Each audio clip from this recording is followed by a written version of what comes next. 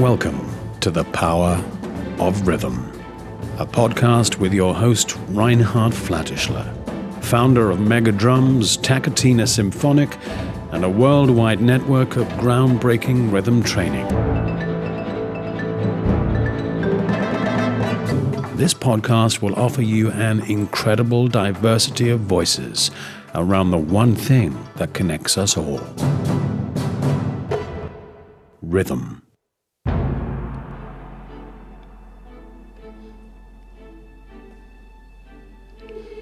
Hi and welcome to the Power of Rhythm podcast. This is episode 21.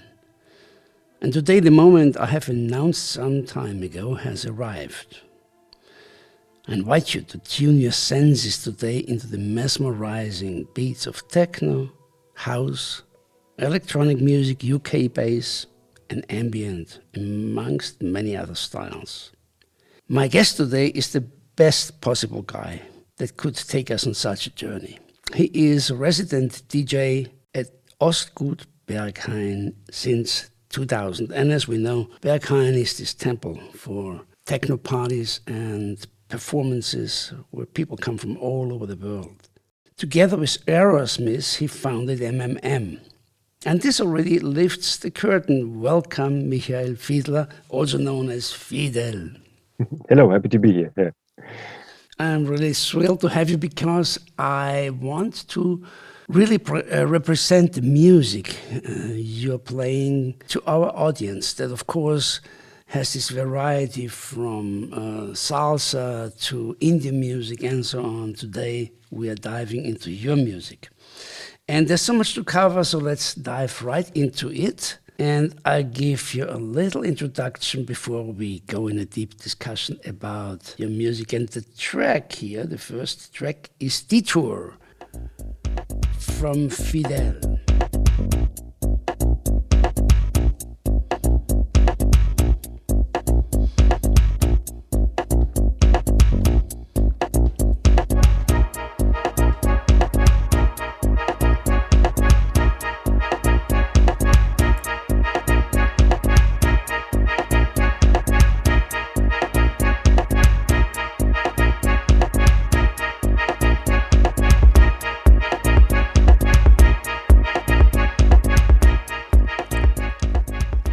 Fiedel is born 1972. He is DJing since 1986. He has a real broad musical horizon from electronic music, jazz, hip-hop, dub reggae, and of course, techno. He states, "I don't like to put music into compartments," and you'll see and find out that's very tangible and audible in his music. Also, I play music that I would like to dance myself. A good motivation, I would say. And he plays techno, house, electro, UK bass, drum and bass, dub reggae, and ambient.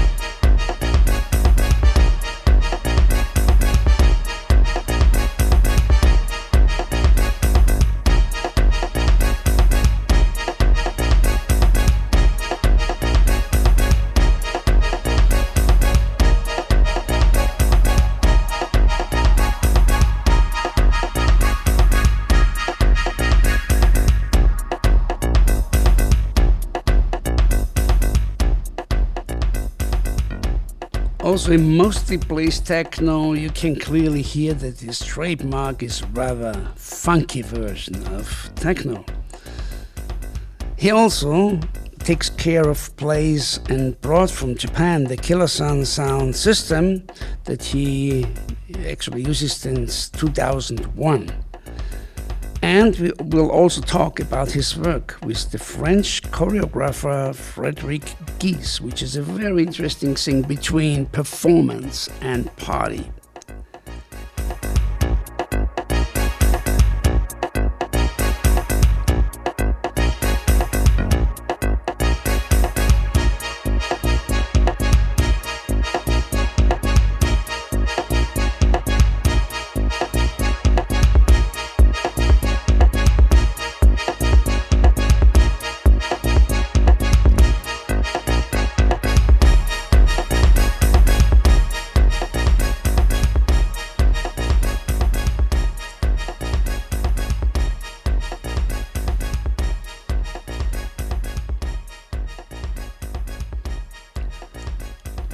And here comes my first question.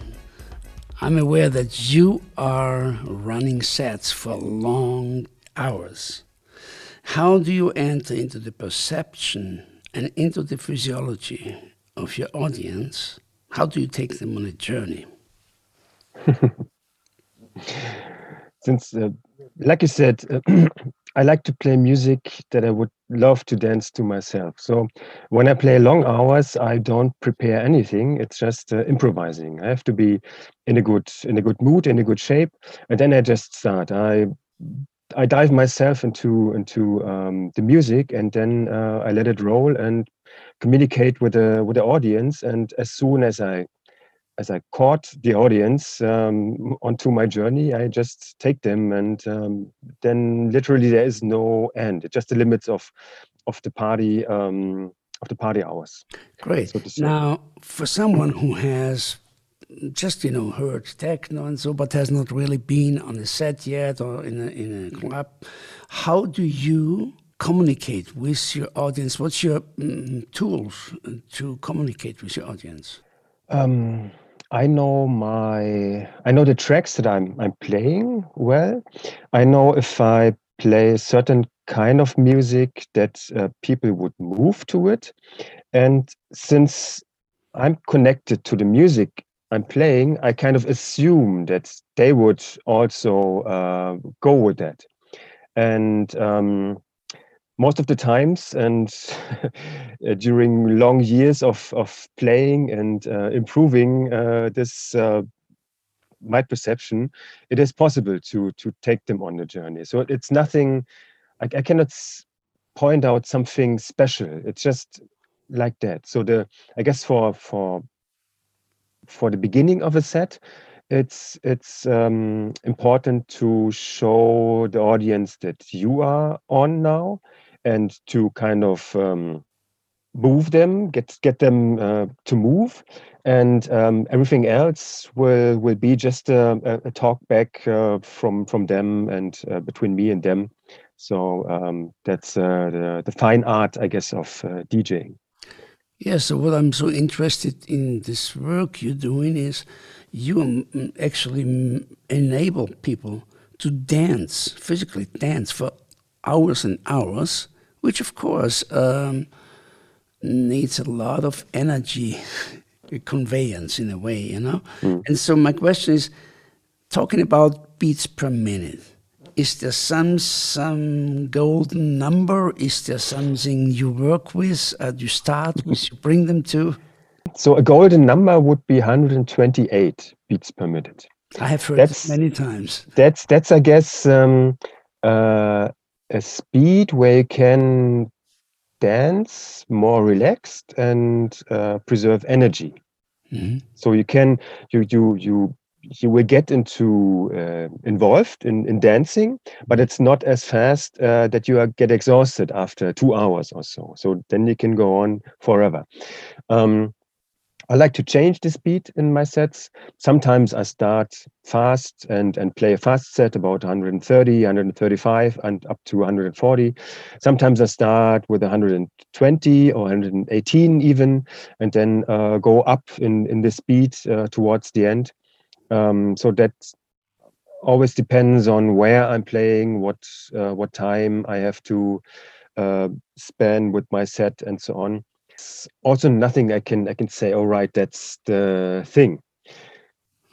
So you have not found, let's say, one specific tempo to certainly move everyone. Or you never would work with a tempo of 100, for example. No, the 128, that's a magical tempo. So if you want to ask me about my work with Frederick, that's something I would put in there, because this Yeah, let's go there. we've done together. I try to keep it at a 128, because it's 7 hours long. It's kind of meditative. The title is Dance is Ancient, and so it's also a kind of a session with somebody who dances in between the audience and who can also make the people dance while he's dancing, and also me while playing the music. I kind of engage him to dance. So that's the way it works in this piece. So for this one, I try to keep it at 128 because That's that's interesting. the perfect thing for, let's say, meditation. Yeah. So, do I understand this right? This work with Frederick it starts as a performance of him, you Yes. DJing, right? Yes. Yes. It's a stage, right? No, it's sometimes it's always a dance floor. It's not a Ah, stage. okay. It's a dance floor, and people can participate in this dance or not. So sometimes we had situations like it was in the gallery. So he's dancing. There's a very nice light and light changes. The light operator Thomas, he takes care of all the lighting and so on. And yeah, sometimes people just stand around and watch him dancing. And very often they engage in dancing together with him because there's so much space and he's alone on this dance floor. So and Mhm. then sometimes it lasts a while until they go on the dance floor, and sometimes they are immediately on. And for him it's hard to find a space to dance even. Okay. Yeah. And Frederick is dancing for 7 hours straight? Yeah, just a little break here and there. Mm. Um, of course, but yeah, he's dancing the whole time. I saw a video where he's dancing with a woman, a Hmm. That partner. that was Queens of the Fawns, Hmm. maybe the piece from last year. Yeah, yeah. Mhm. And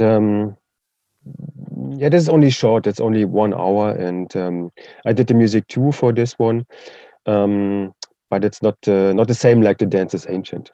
There's a little story to it. He does sessions that are called technosomatics, and in those sessions he gives an introduction into the gland system of the human body, and afterwards people are supposed to dance in the dark with closed eyes, Hmm. and they should focus on their glands. So they have discovered in the introduction, and they should engage with them one after the other. And that's kind of the basic idea of also Dance is Ancient, to have music that works with that. There's no introduction, but the whole mood of this 7 hour session is just a 7 hour technosomatics, so to say. That's what I like so much. You know, 7 hours.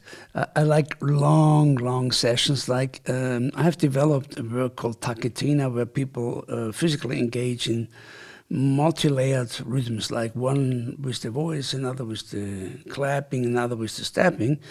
And we run partially sets with 48 hours Mhm. non-stop, Mhm. just non-stop, rotating each journey.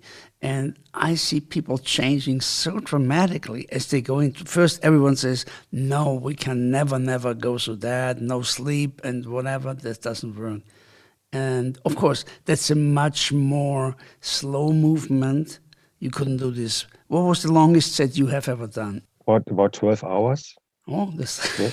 quite a stretch. Now let's go how you craft it. And I want to just give us, again, a track from Robert Hood, Nefesh, which is about what you said you would start to warm up the crowd. Okay?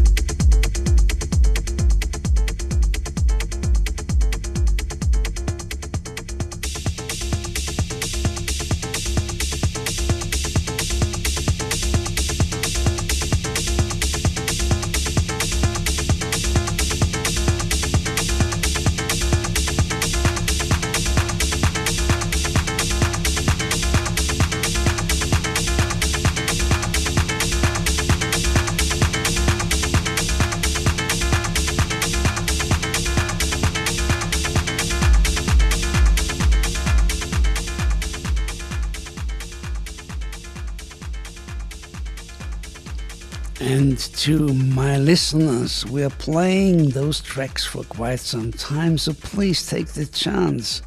Let the music move you, whether you're seated or you are dancing with your whole body. Take that experience, please. So I find always that the bass has a very, very important role in that music. Is that true?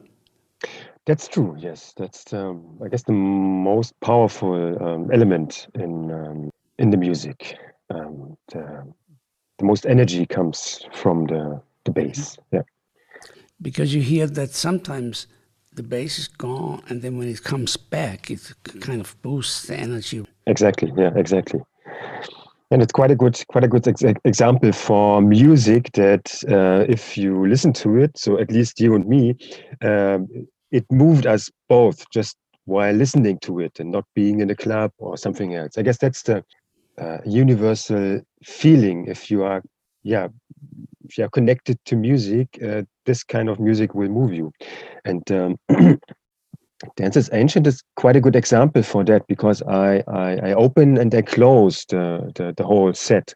So in the beginning, I start with some slower tracks with some more rhythmic elements so that Frederick can get into it. So that's a fixed vinyl frame set, so to say, in the beginning and in the end, so he can get into it. And in the end, if he knows, all right, certain tracks are played, then he knows, all right, that's another 30 minutes or another hour to go, and then he knows, all right, we can just finish.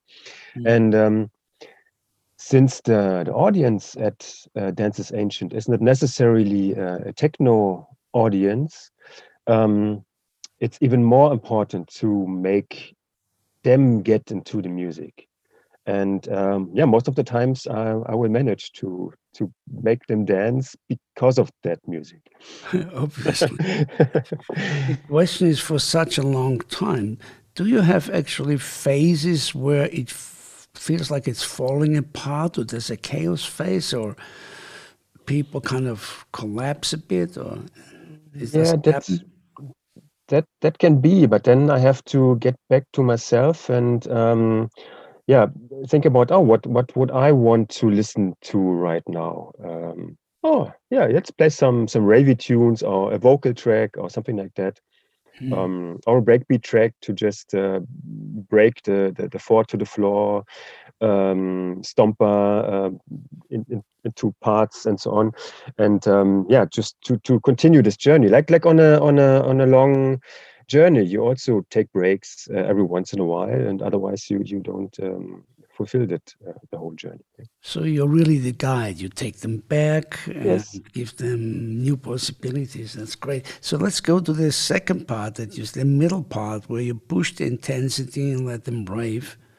And the track you sent me is from Trunkhead Process.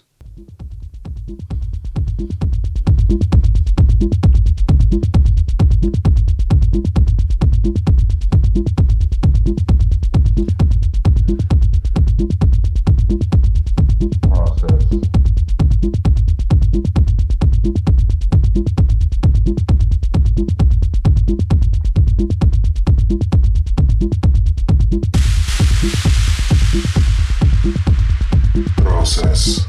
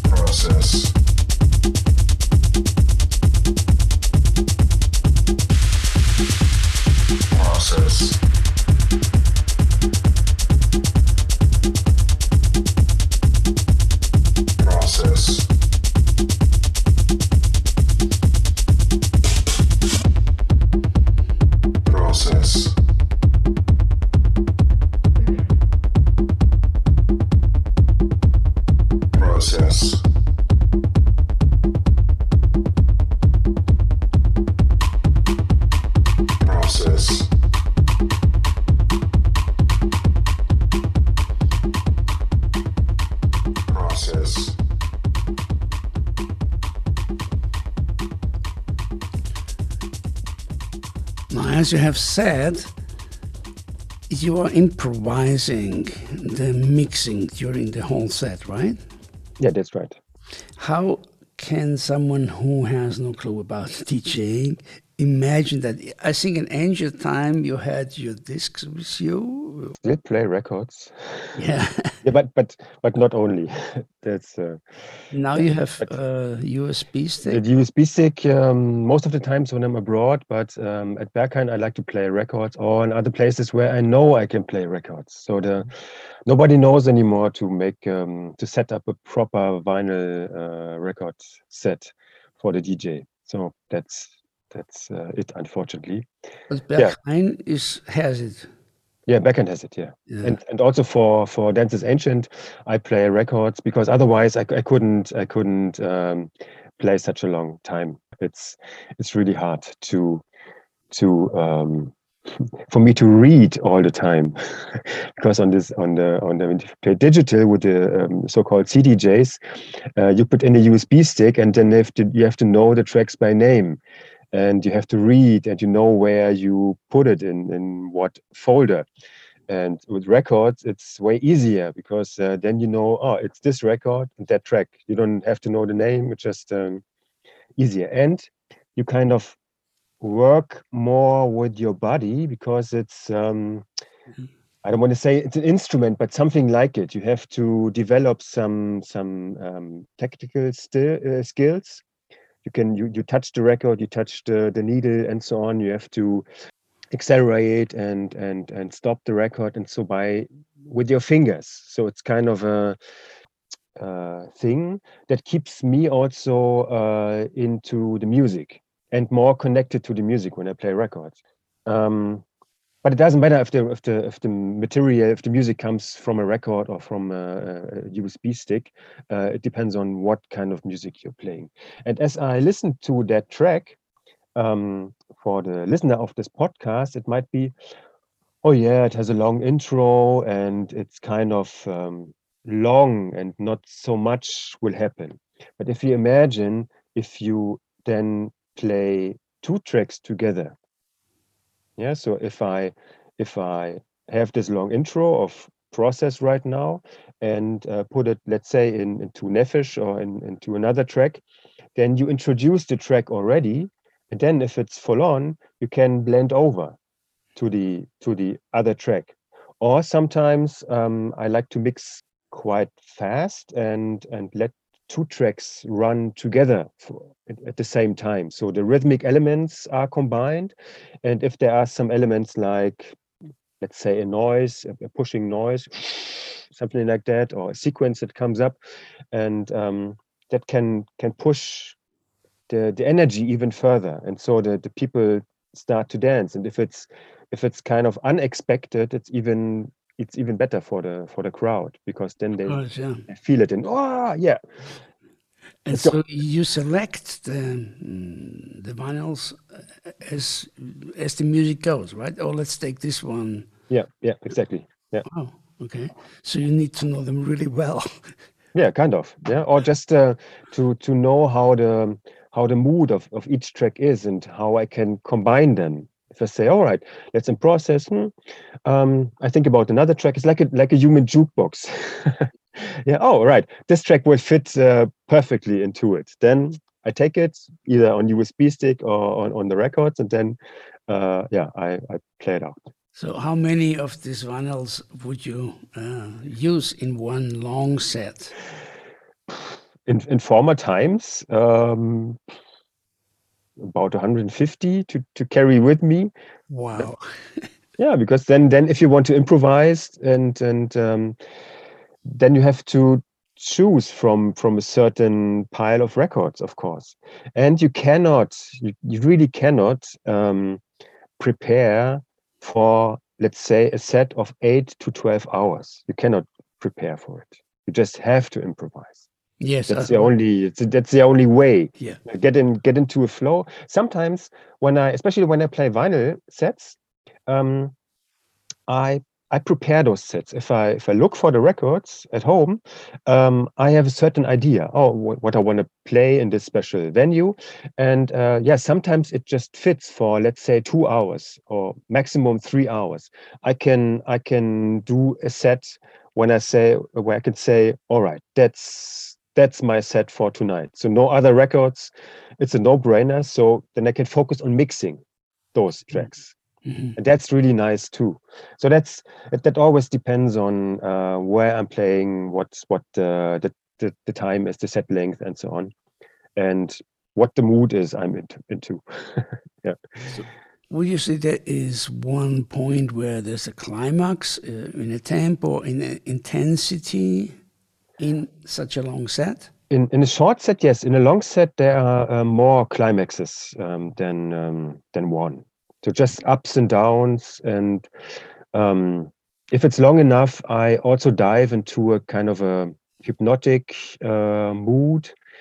For, let's say, if you play for 12 hours, so you can play 2 hours, you can put them in a hypnotic mood where they don't know where they are, what time it is, and so on, where you forget about time at all.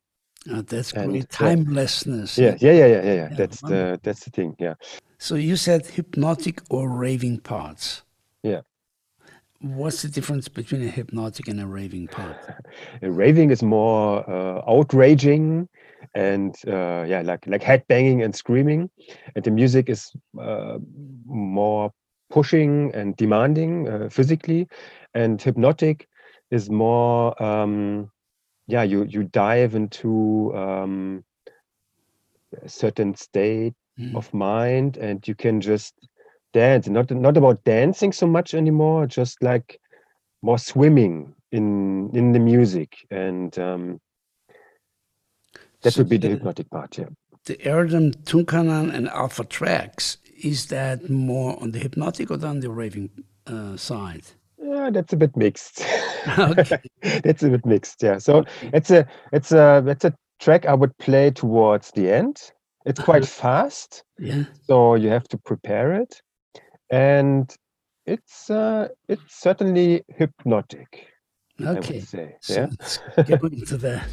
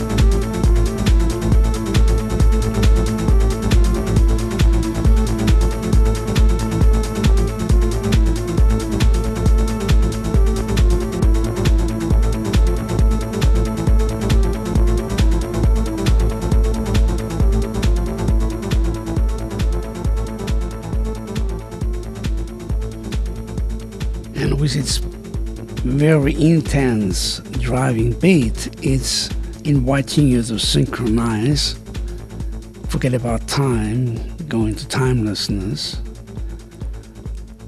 And you are with yourself, but you're at the same time with all the other people dancing with you. So it's quite a message in this whole thing, you know. As you said, someone who has not heard it yet will, oh, this is always the same. But if you are in a club, that's entirely different thing, because I want to also talk now about the Killer Sound sound system, because I do believe this sound moves you, and it's not just audible. There's a physical component into listening to music. So Berghain has a really powerful sound system, and I guess that's why the music works so well there. The Killer Sun has a very special bass section that moves even the trousers on your legs.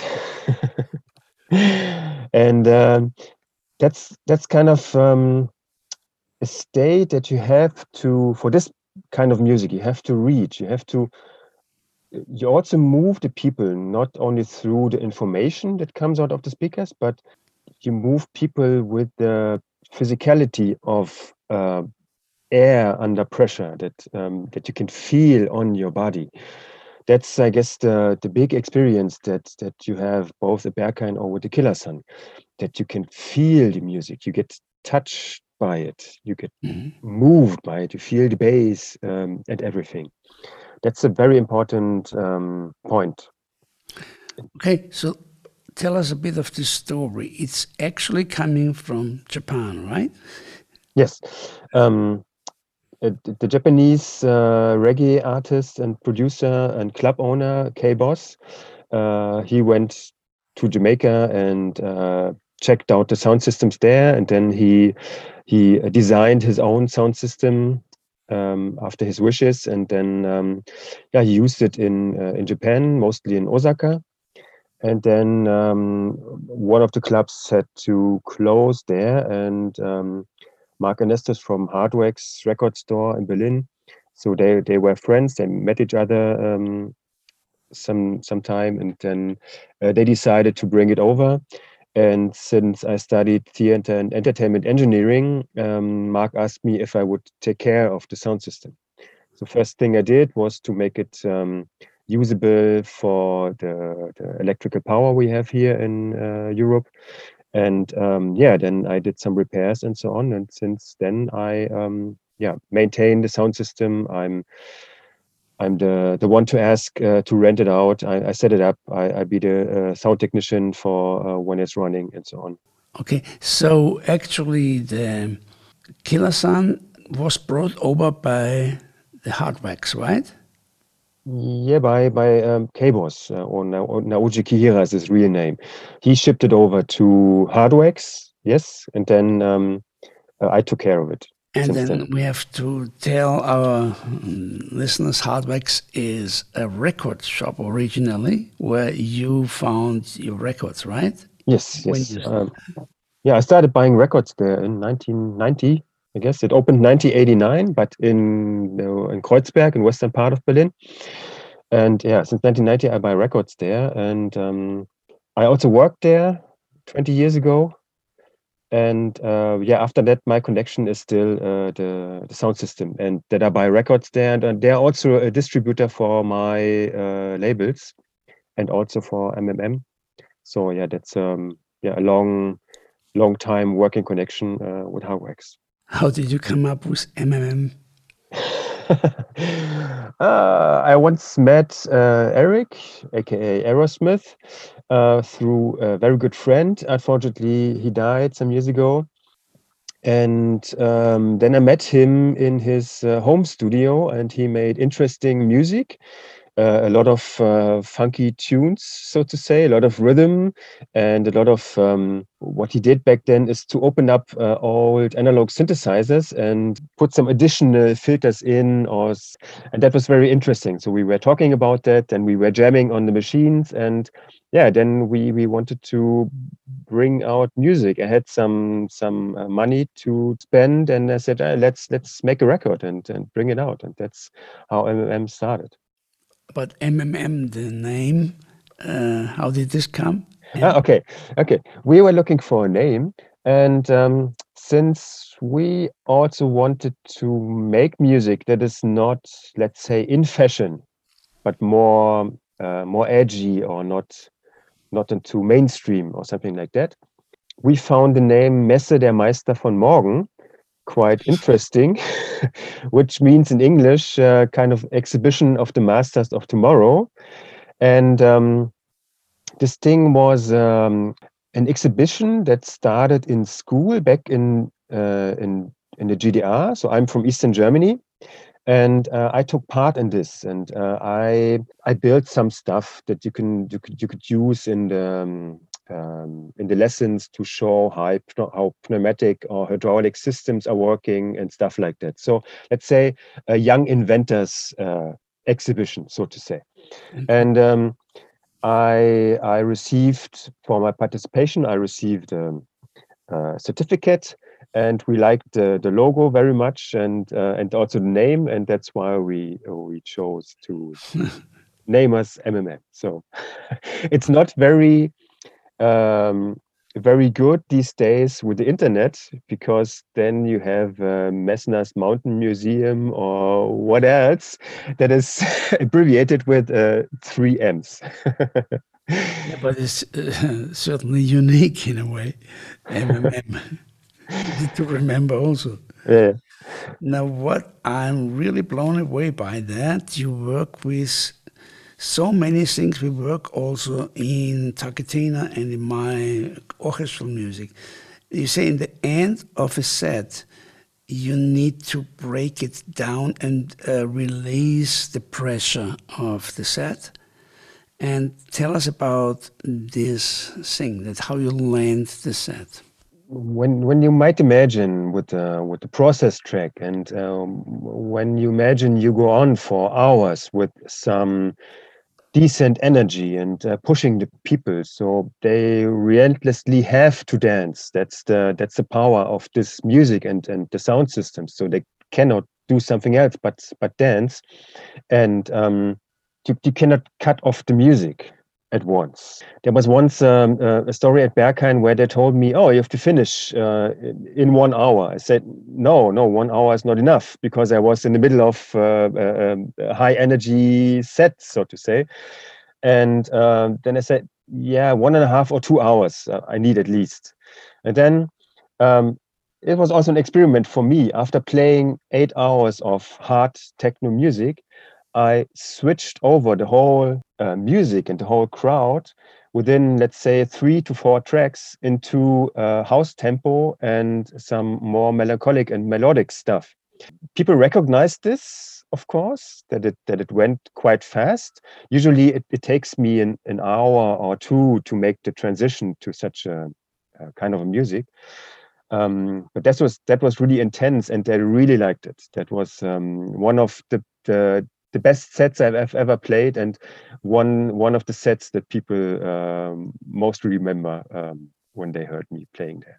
So you finished in an hour, more or less then. Yeah, let's say 1.5 hours. Yeah, the transition within, let's say, 20 minutes or so, and then change over to totally different kind of music. But it worked out. So that was an experiment. You never know. Yeah. You sent me a track where we have a time distortion. So let's play this from Matthew Johnson, Decompression.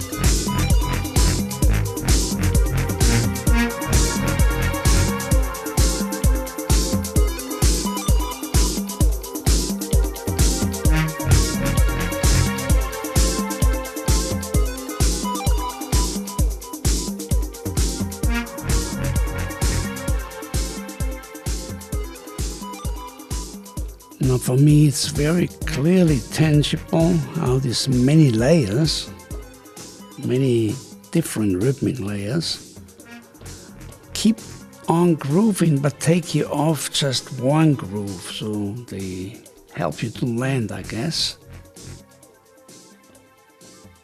How would a set really end, and what's the end of a set? If you are finding an end, yeah. So the name of the track says it, decompression. You put a lot of pressure on the people during the set to make them dance, and then you take off the pressure to relieve the pressure, the pain, so to say. And the end of a set would look like more melodic, maybe more vocals, to come back to reality, to have something that you could pour your serotonin off on those tracks. A last track, there is sometimes a last track I want to play as a last track. Depends on the mood I'm in, depends on what I find in my archives, so to say. Sometimes it's a love song for my girlfriend. Sometimes it's just a nice disco track to make the people remember that night. So they go home with that track. So it should touch them really in the inside. So that has nothing to do with rhythm so much anymore, but with the feeling of the track. That's for me an end of a set. Mm-hmm. Yeah. Is this a fade out you're doing, or is it a last beat? A last track, yeah. Oh, cool. Yeah, and sometimes they scream one more tune, and also at Berghain, my longest extension of a set was about 1.5 hours, until the boss came and said, "Last track now." So I finished my set, and they screamed one more tune, and then you have to imagine 1.5 more hours of additional tracks. Wow.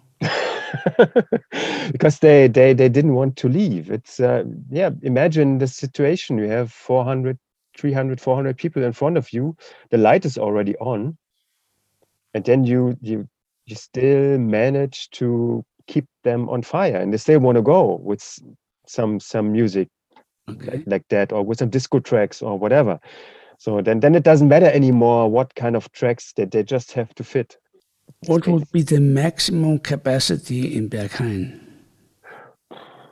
Let's say on the dance floor, maybe 1,000. 1,000? Yeah. It's not, the dance floor is actually not so big. But moving 1,000 people for hours? Yeah. Yeah. Have you ever tried to use live percussion? In a live set, yes, but not as a DJ. And no live instruments, so no drums or something like that. What's your approach? Like you're doing your set, and with the set along, you have live percussion. What's your approach to that? I heard sessions like that, and they're interesting, but not when I'm DJing. So sometimes, let's say, a house set accompanied by a saxophone or so can be really strange, because then the saxophone takes over and it has so much meaning all of a sudden. Or let's say when you listen to drum and bass and you have the MC, then the MC sometimes screams the tracks away. And that's my experience as a raver, to see, all right, that doesn't work for me. That might work for the crowd, yes or no, or for the artists who do that, but not for me. Really.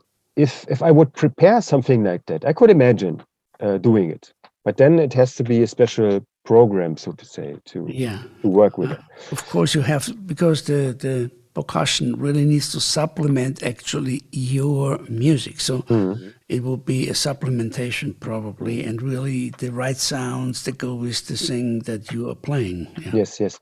So I'm I guess too much into my own film the whole time, onto my own journey, that I could not accept, so to say, a decent drummer besides me.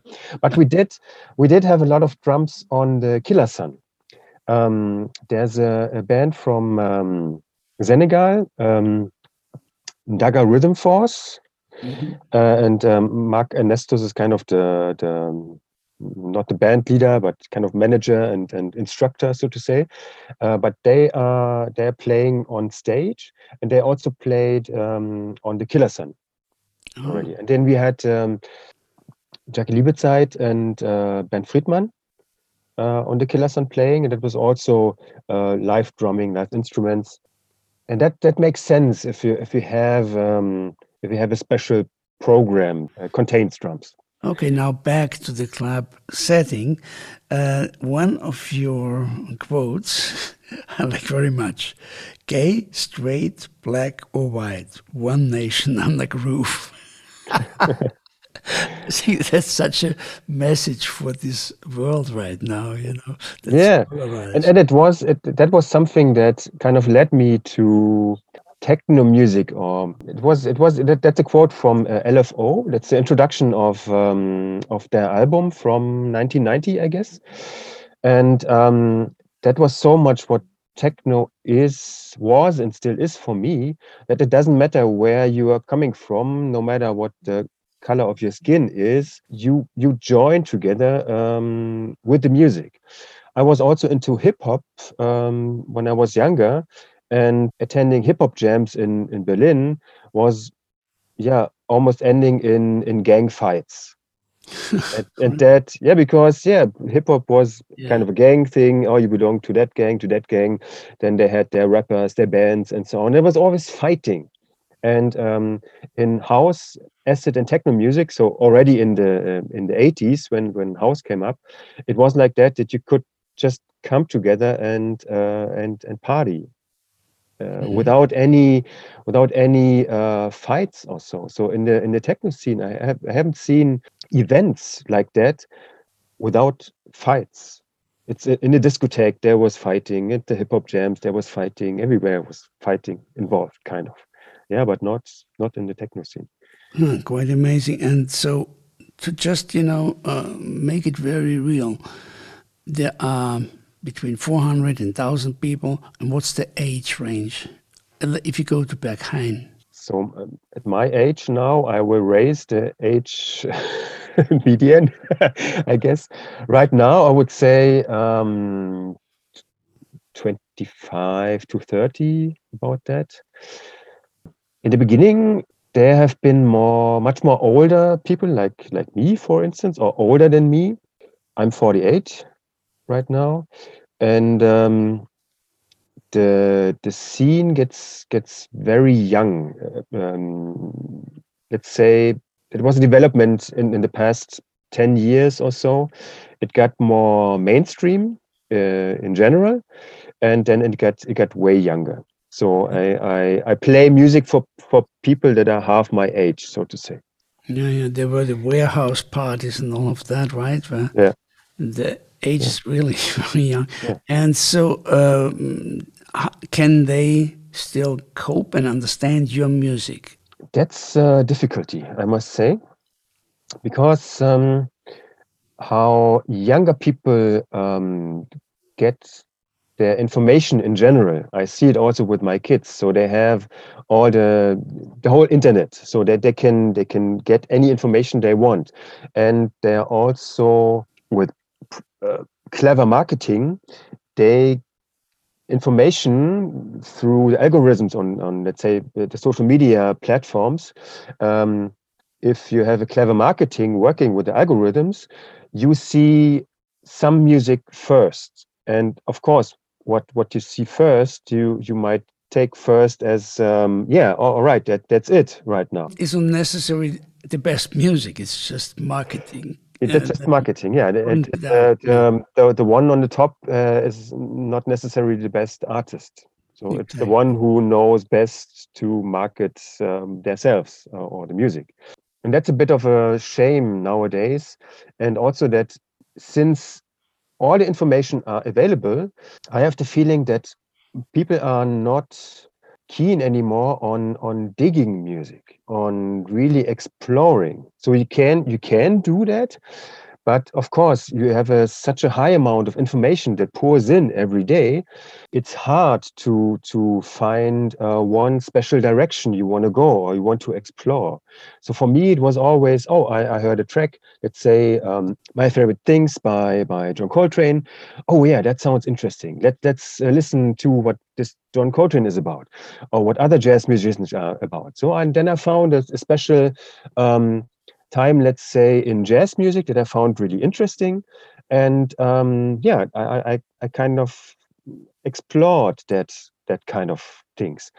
Yeah, but nowadays with such a pressure of yeah, information all day, every day, it's kind of hard to do that, I think. Isn't that in a way a dangerous evolution because it gets very superficial? You're getting Yeah, overwhelmed, and you're like if you are not engaging in something, you never go to the depths of something.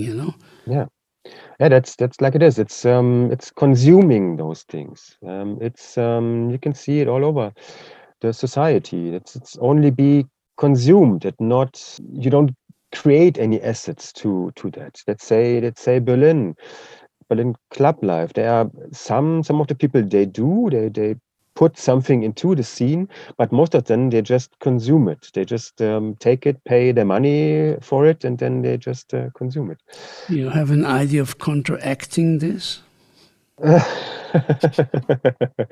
Yeah, to do my own let's say party series with wax treatment, with a special sound system, with special care of music as a DJ, especially being a resident at Berghain, to make it my job to introduce people to different kinds of music. Yeah, of course. Then one night I ended up playing a 3-hour drum and bass set, and they didn't know how to dance to it. But other people I saw, they danced their asses off. They were sweating and dancing all the time. So that's the thing that you have to face then, of course. Yeah. Now to go back to music, we have another track from Fiedel here, which has been ending in a Berghain set in 2014. But that's some friends that made this track. Okay, we'll have your 2008 coming up, which you have recorded in Berghain.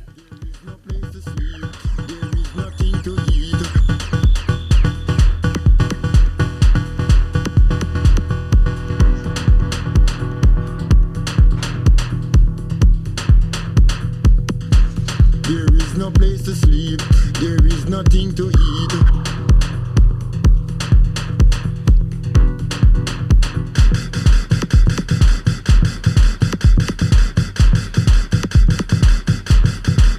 There is no place to sleep, there is nothing to eat.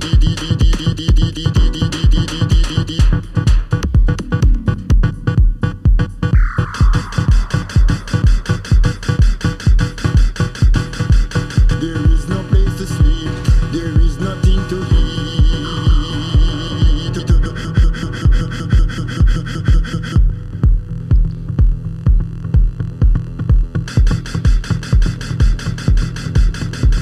no place to sleep, there is nothing to eat.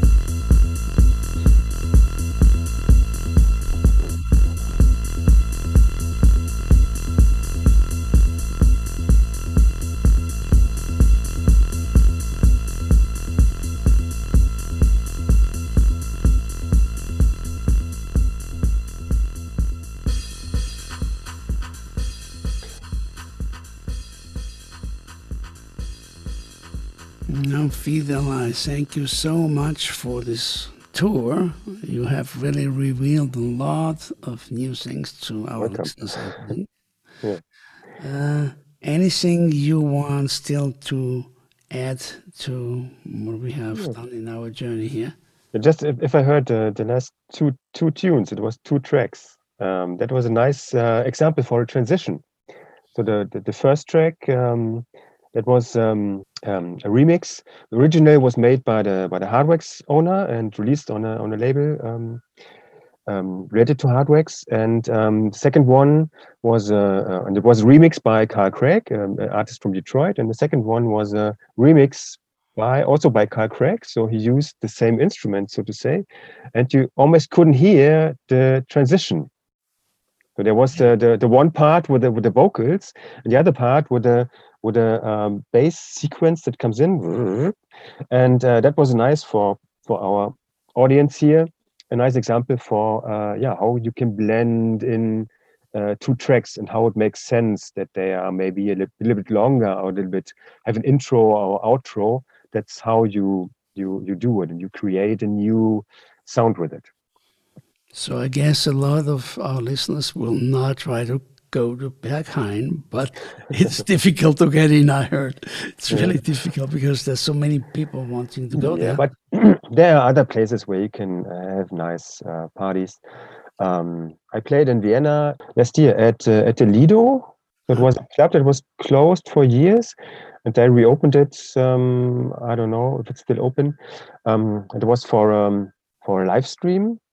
Last year, I played an electro set, and also I like to play different styles of music. So we had only techno here, but like I said, I had a lot of fun to play there because the audience was nice, and it doesn't matter if it's the big dark Berghain with the Berghain crowd and with the music and the powerful sound system.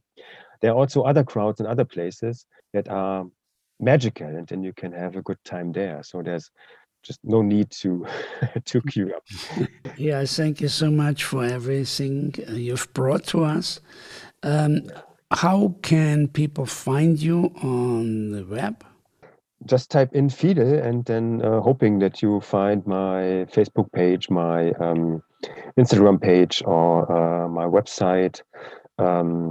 There's also Discogs where all my releases are located. They can see and also can have a listen to the tracks on YouTube, for instance. And they should be available on all digital platforms. Yes, I found a lot of things just Googling your name, Fiedel, and that's with IE, right? Fiedel. Like that's like the fiddle, the English fiddle, because my last name is Fiedler, and they gave me the nickname Fiedel, which means fiddle, and I have that since school. Finally, we will exit today with one of your recordings that you have recorded in Berghain live. And you prepared for this quite well, I heard, because it's a 2-hour set where once you record it and there's a mistake, it's on the record, of course. Yes, yeah. And we'll have that. And again, I thank you so much for being with us today. Thank you for having me. It was a great pleasure to talk to you. And here you have already the sounds of this very remarkable recording live at Berghain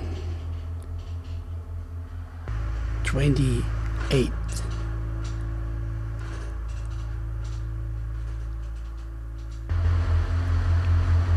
The whole recording goes for 2 hours, and you can find it on Fiedel's sites. Just Google it. We give you here 12 minutes. Enjoy how it unfolds.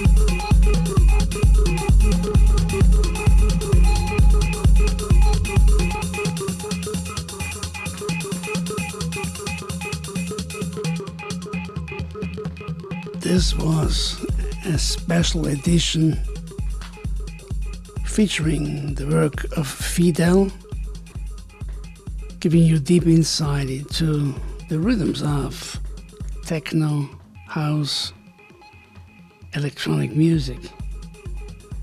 I hope you have enjoyed the journey as much as I did. If you like my podcast, please go to powerofrhythm.com/podcast and leave a comment. How did you like it? Also, if you like, make a suggestion. Whom would you like me to interview next? I'll do my best to get to these people. It's wonderful. It's a pleasure serving you with all this new content, from techno to mantra, from Indian music to classical music. Very soon, new things coming up. Stay tuned. With that, I wish you a really great time going into the new year with power, and keep on grooving.